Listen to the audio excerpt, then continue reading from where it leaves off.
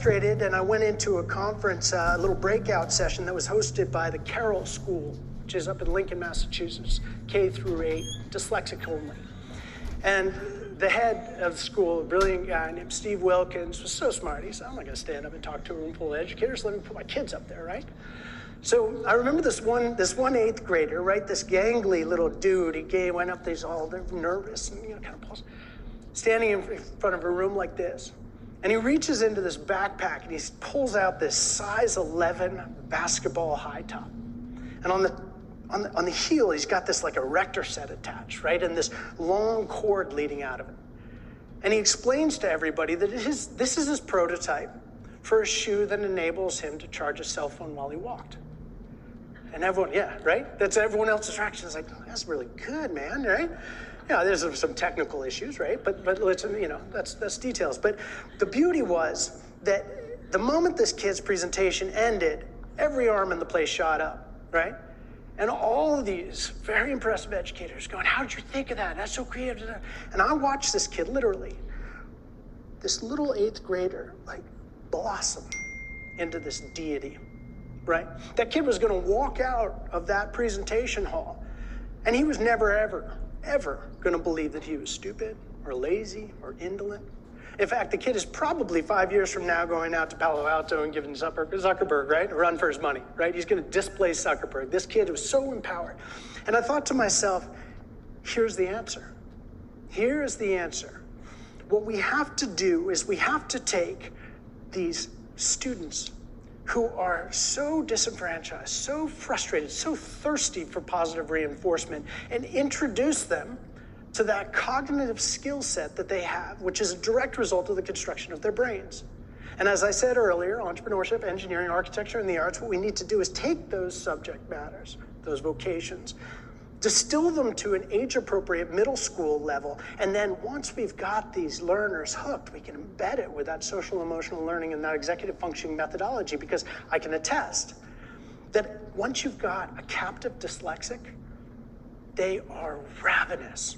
They are thirsty. They've built up this moxie and this grit, and then all of a sudden you're revealing something that they're better at against their peers. This is a brand new message.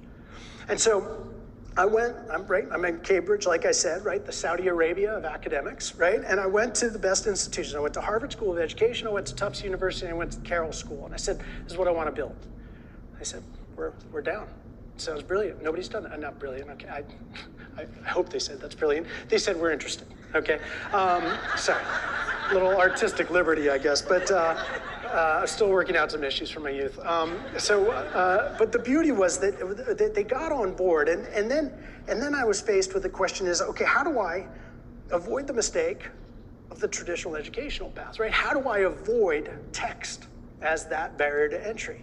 So I hunted around, and it turns out that Harvard, MIT, and Stanford University have created something called edX. edX is a state-of-the-art internet platform where they provide their MOOCs, their massively open online curriculum, okay? And because these 3 universities have, the GDP of a small country, each one of them, they said, well, part of building this and part of our social responsibility is open source our software, which means that anybody can utilize the state-of-the-art technology to create their own MOOCs. So I found a company that works between me as the content provider and this software, and we determined that I could actually offer every single one of my lesson plans through a variety of modalities, right? I could offer my lesson plan through a video presentation.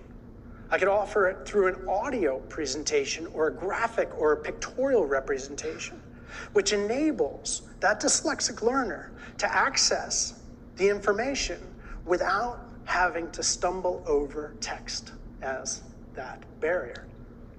Now, I don't want to ever be mistaken for saying that dyslexics don't have to learn how to read. They absolutely do. But the point is this, is that if we can get to these kids when they're in middle school, and we can access or reveal to them what their inherent capacities are, before, as my friend Ben Foss, another friend in the field, says, before the cement of their personality is solidified, we can theoretically, and I hope to prove this, we can take these kids, empower them in such a way that we can not only reduce attrition rates and reduce drug and alcohol and incarceration rates, but better yet is we can give birth to these kids. They can access within themselves a new narrative, an empowered narrative, where they can go out and they can join the ranks of those famous dyslexics that I listed earlier.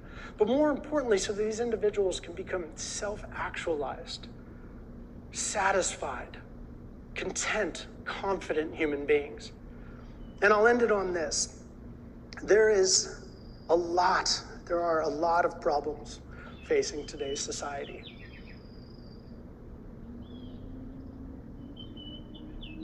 Hope you enjoyed that topic. To add to more dyslexia, part 7, texting looking at their phones, and now with Tinder, on dating websites, or any kinds of websites, they're swiping left, texting, listening to music, listening to inappropriate music. So what does that cause? Posting inappropriate stuff online, such as death threats and weapons, maybe saying something inappropriate about the threats about the school, and threatening to do bad things. Trust me, I saw it today on a news story. Today, the kid went to jail for it, and don't tell me he didn't deserve to. He absolutely deserved to. Kids from 20 to 29 have problems, but most people at the age of 30 settle down. How do I know that? Trust me, I've been through my struggles, and I've settled down when I turned 30. You won't believe problems it takes care of when you turn 30. Or 20 to 25, 29 is the hardest age, I would say, especially for mental illness. And what's most important? Our kids.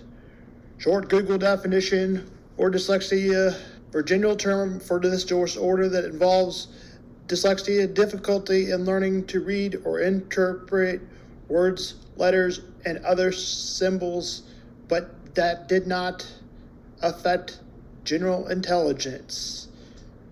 Dyslexia, in my definition, affects the brain in reading and possibly writing, handwriting, math, and gross motor skill. They have a learning difference, not affected by their brain or intelligence. They may have a hard time with their hands. Causes this disability, be upfront about your disability, because no matter what, that shows confidence. Friends, girlfriend, boyfriend, doctors, parents, anybody that you think is important, because if you become okay with it, other people will become okay with it. Trust me, I've learned. And now, on to the NFL and sports. In the NFL tonight, become the biggest Thursday night game of the season, it'll be Aaron Rodgers from the PS Bears fans' hatred, the Packers, and the Aaron Rodgers revamped Aaron Rodgers, and against undefeated Cardinals, probably MVP, and Cardinals undefeated team Kyle Murray. This would help Kyle Murray convincing the NFL to win. 3-time MVP against Aaron Rodgers, who is tied for the second most all-time MVPs is Rodgers. And if the Packers would jump rope Aaron Rodgers and the Packers would jump rope Cardinals, that would help Aaron Rodgers voting an MVP as well. The headlines, people that are out with injuries, J.J. Watt, shoulder surgery, out for the season. That was just announced a few days ago by Adam Schefter in CBS. This is according to CBS. Devontae Adams out with COVID-19. Dennis tackle out. Cornerback Kevin King, questionable. And Daryl Dennis listed as questionable. And now on to the Cardinals. Less of their players other than J.J. Watt. Richard Lawrence, calf. DeAndre Hopkins, hamstring. Offensive line, Garcia, Achilles. Dale Dennis, hamstring. Questionable. All these players except Dennis Kelly, and J.J. Watt for the Cardinals. Kick is at 7:20.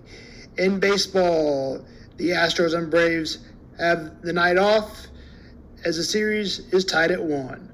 Both being blowouts. Saw in Game 1, Jorge Slayer started out with a bang. Alex Bregman started Game 2 with a pop fly. 1 in the second to tie it at 1. But then the Astros scored 4 unanswered runs in the second.